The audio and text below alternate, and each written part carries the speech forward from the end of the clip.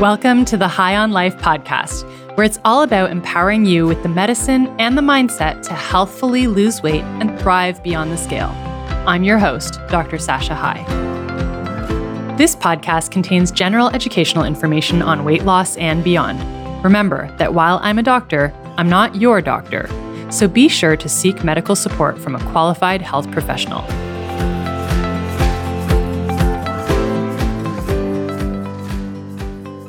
Welcome back to the podcast. So happy to be with you this week. I am going to talk about my history with binge eating today because I thought I just wanted to open up about it because I think it's so important to normalize how common binge eating is, whether it's binge eating behaviors or binge eating disorder. And it was actually in my conversation with Sancia, who was one of my previous podcast guests, that she reminded me of some of the things I used to do and that I'd like totally blocked out. And I was like, I need to talk about this because I think there's so many people who maybe are experiencing binging, compulsive overeating, feeling out of control, feeling very ashamed, feeling very alone, feeling like there's just no hope, they can't control themselves. And we just need to call it out. We need to bring it out into the light. We need to talk about it. And we need to talk about how you recover from it because it's actually driven by the very thing that you are doing to try to stop it. And the thing that you're doing to try to stop it, if you're anything like me, is you're trying to eat cleaner and restrict more. And that is exactly what drives binging. So let's talk about that. So let me just open up. I've done a lot of episodes about binge eating because we have a whole separate binge eating disorder program. But if you want to learn more about binge eating disorder, I want you to go to episode 44 and 45, where I talked to Julie May, and she is our binge eating recovery coach. She's trained in CBTT, which is exceedingly effective for binge eating disorder. It's amazing. And then episodes 41, 43, 48, 66 are client success stories who've gone through that Recover Strong program. And so if you want to hear more about that, I want you to go and reference those podcast episodes. But today, it's really like off the cuff. I don't have clear teaching points. This is really just me opening up and sharing kind of my history, what I went through, and kind of my reflections at this point and how I approach health very differently now to avoid jumping into more binges. So my binging was primarily when I was in medical school, when I was in residency and very early career. That was when it was worst. And I don't remember exactly how it started, except it definitely correlated with when I became really into clean eating. And by background, I've always been really interested in nutrition and fitness. And if you follow me, you know that I love health. I love advocating for health. I love advocating for honoring our bodies and taking care of our bodies because we've only been given one. But there's this very fine balance between advocating for health and the pathological diet culture thinking that kind of gets in there, and it's really insidious and it's disguised and kind of masquerades as health, but it's really actually very toxic under the surface. And that is, the obsession to be perfect, to be very all in, clean eating. I actually really dislike that terminology of clean eating because I think it's wrapped up in you have to always be clean eating. You can't have sugar. This is the only way to be, and you're bad if you eat anything. There's foods that are good for you, foods that are bad for you. So all of that language I think is really toxic. But anyway, when I became really interested in clean eating is when I noticed, when I think back, that the binges were happening. And the shocking thing is I've had trouble preparing this episode. I've wanted to talk about it for a while, but I have blanked out so much of that time in my life. And so many of the episodes of binging I forgot about. I did not even remember them. And you know why? Because I was completely zoned out when they were happening. I was in a trance, which is a really common feature of binge eating disorder. And so it actually has taken me having moments that triggered my memories to bring it back to me. And it was in my discussion with Sancia that she started opening up and sharing. And it was one thing that she said. She said that she used to chew food up and spit it out. And I was like, oh my goodness, that is exactly what I used to do. And I totally forgot about it. I would stand in front of my garbage can and I would have cookies or whatever. It was always a sweet thing because I had a sweet tooth, but I felt like I shouldn't be eating. I shouldn't have a sweet tooth. I shouldn't crave sugars. What's wrong with me? I want to be healthy. Why do I crave these things? So I would eat them, chew them up, and then I would spit them in the garbage. And I would just sit there and be totally zoned out, eating cookies and spitting them in the garbage. And I forgot about that. Crazy, right?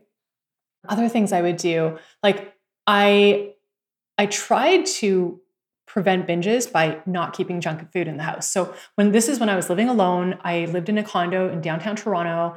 As I said, I was going through med school residency, early career as a physician, and I didn't keep junk food. So I had things for like quote unquote healthy baking, right? So I had dates in the house and I had walnuts and like lots of different types of nuts and nut butters. And so my go-to when I was on a binge would be dates and walnuts. And it's so ridiculous, but I would open up the date, I would put a walnut inside, and I would eat that. And I'd be totally zoned out, and I would eat it to the point where I was so sick, and I would still be eating. And I am not kidding you. I'd probably eat 2,000 to 3,000 calories in a sitting just of dates and walnuts, because these were very high calorie, high sugar, high fat foods that were quote unquote healthy. So I didn't feel as bad eating them, but I would feel terrible for eating them because I knew I was completely out of control. I could not stop myself.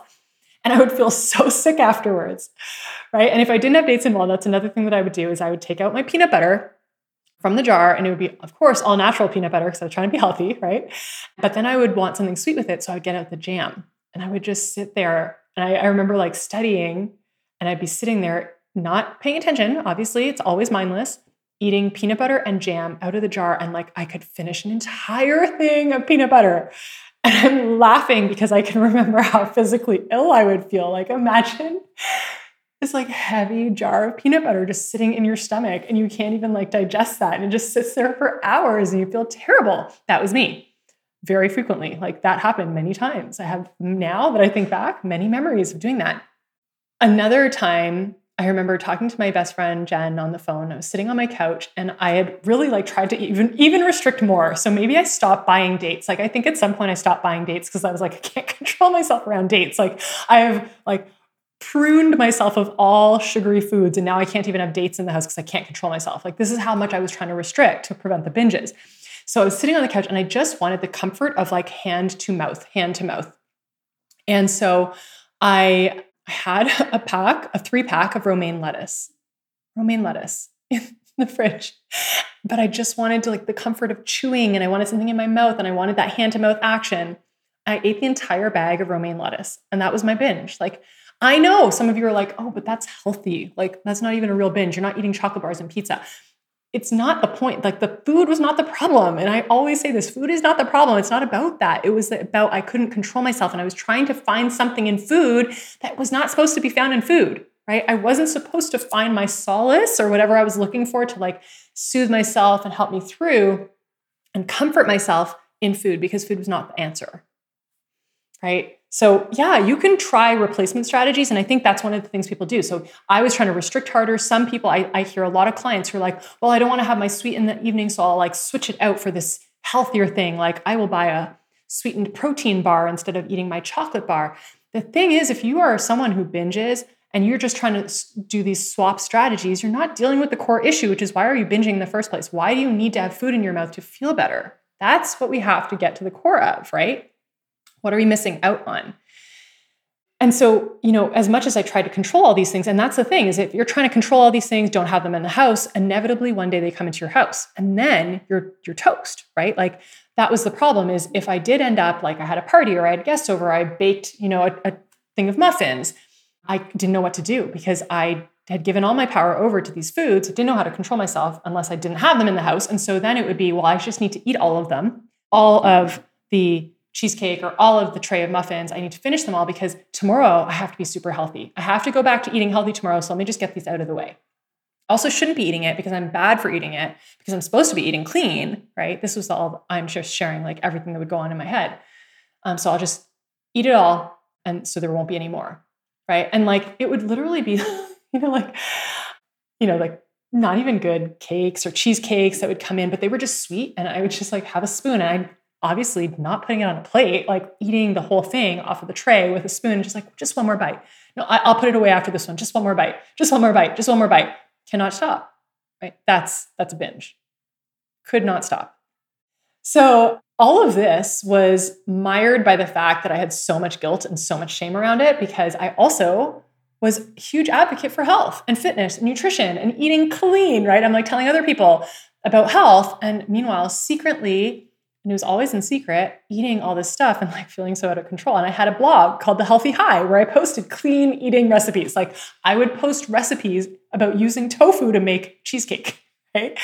Tofu and honey and like lemon. I remember that one. It was like a key lime pie made out of soft tofu. And honestly, it was good. Like I liked it. I'm not knocking it. Like I think that those things are still fun to make sometimes. I don't do it anymore because I don't like cooking anymore, but I back then really did. But I'd be doing these, I would be like posting these recipes and then I'd be like binging on dates and walnuts and feeling out of control and wondering like what was wrong with me, right? So I'd feel so terrible about myself and I'd feel so guilty and so out of control. And then I would just block out all these memories and I like forgot about them. And sometimes to my husband, he's like, do you remember how you were so out of control before? Like it really degraded your confidence. He sometimes reminds me of it. I'm like, oh yeah, wow, I've like come such a long way. So my approach now to food and to nutrition, all that is so different because I feel like I've learned so much and I've come so far and I see people now who are still like wanting to do things differently, wanting to get in control, but then still doing things the same way they've always done it, which is just restricting more, right? And it's so insidious and it's so part of our culture, the whole like toxic diet mentality. And I'll just give you an example of how it's like so ingrained, even in my family, even with my husband, my brother, my parents. Sometimes if I'm eating like an ice cream, they'll be like, joking, right? They're not ill-intended, but they'll say things like, oh, we should take a picture of you and post it on your social media, show people what you really eat. And I'm like, do you understand? Like me honoring my body does not mean I'm never going to have an ice cream again, right? Like it's not that I'm never going to eat sugar again. I'll generally just eat, a small ice cream and I don't have it on a cone. Sometimes I'll have it, sometimes I won't. And I'll generally eat it only when it's worth it. But me eating an ice cream is not a problem.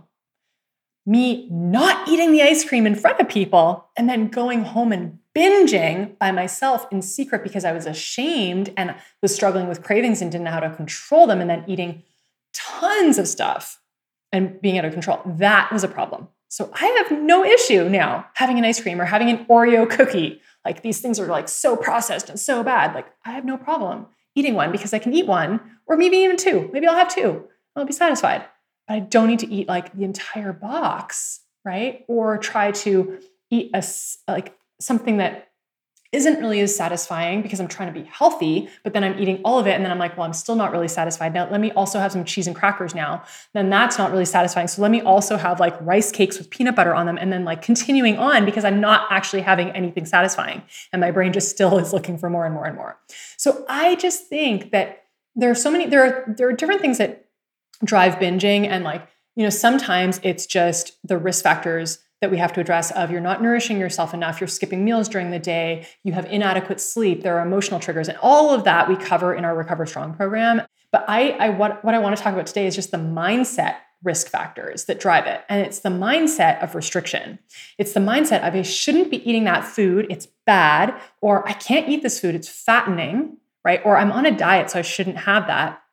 I shouldn't have these food cravings. Something's wrong with me because I'm craving, right? And then it's attempting to follow a very restrictive diet that certain foods are allowed because those are good foods, but those are the forbidden foods that you shouldn't have. Like as soon as, whether it's physical restriction, like you're really physically restricting what's in your environment, like I did, or it's a mental restriction, like you are thinking it's bad to eat those things, either one, that is exactly what drives binging.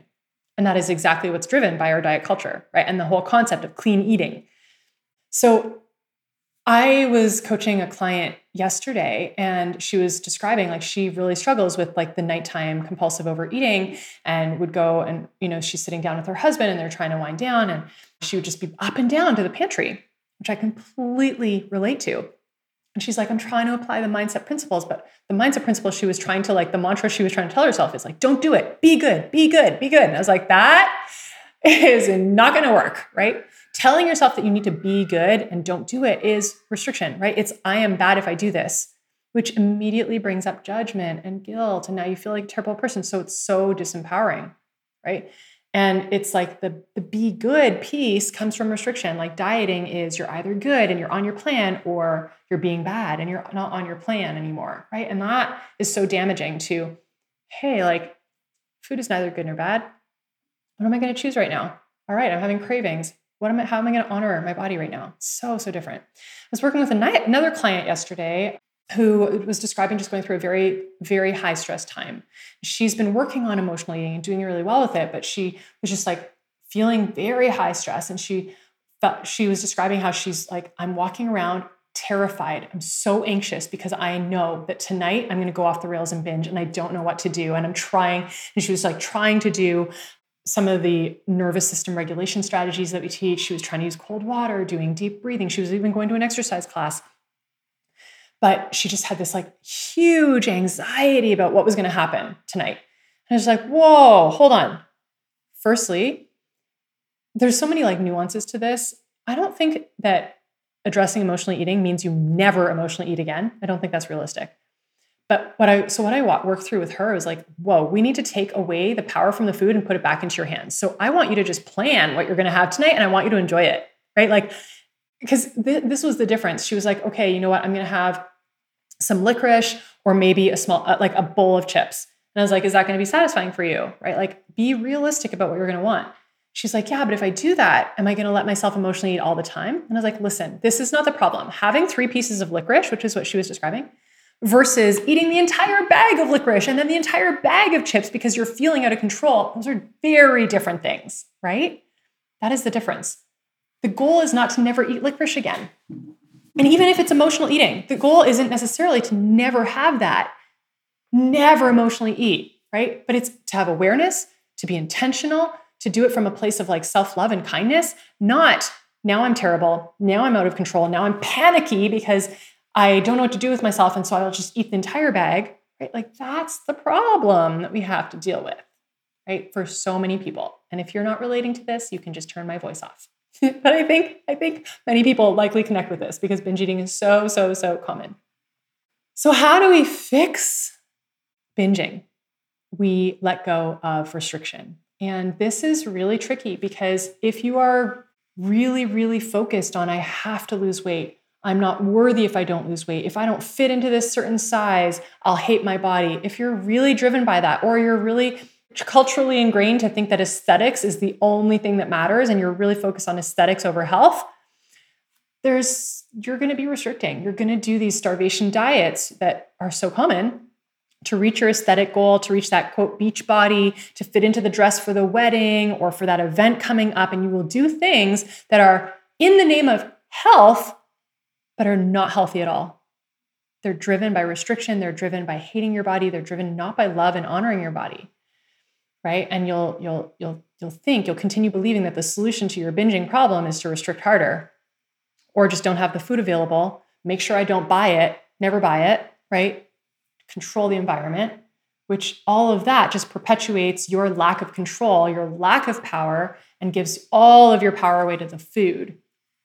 So, having said that the environment piece, I want to just acknowledge that there are benefits to optimizing your environment to make it easier for you to make the easier food choice, like the choices you want to be making. So environmental control can be great, but when it's driven out of fear or anxiety about the food, that's a problem, right? Because then as soon as someone brings it into your house, which is inevitable, it's going to happen at some point, you won't have any control.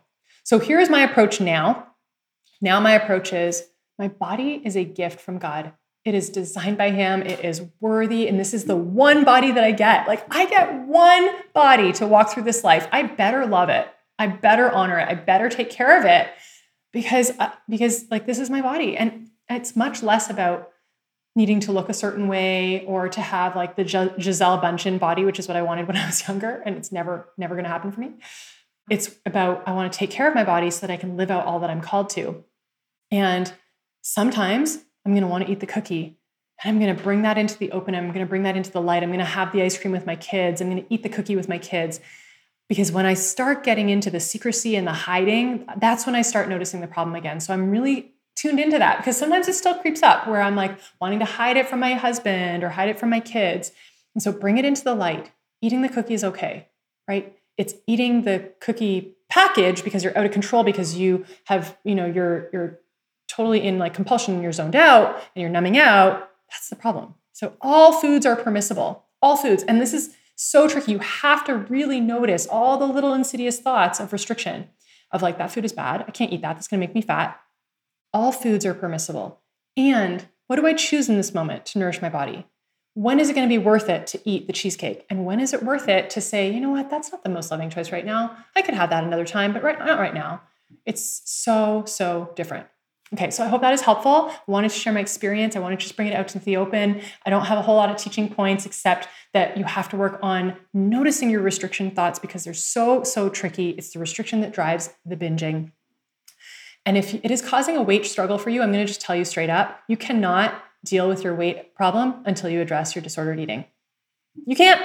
I've seen lots and lots of people who have tried to do this. Sorry, I thought I had my thing turned off, but anyway. Your weight problem will keep coming back if you don't address the binging. So if you want help with it, sashahighmd.com/BED. We have an amazing, amazing binge eating recovery program. And I hope this was helpful. I will talk to you again next week. Have a wonderful day. Bye. Thanks for joining me today. If you enjoyed listening to the High on Life podcast, please take a moment to subscribe, share, and review it on Apple Podcasts.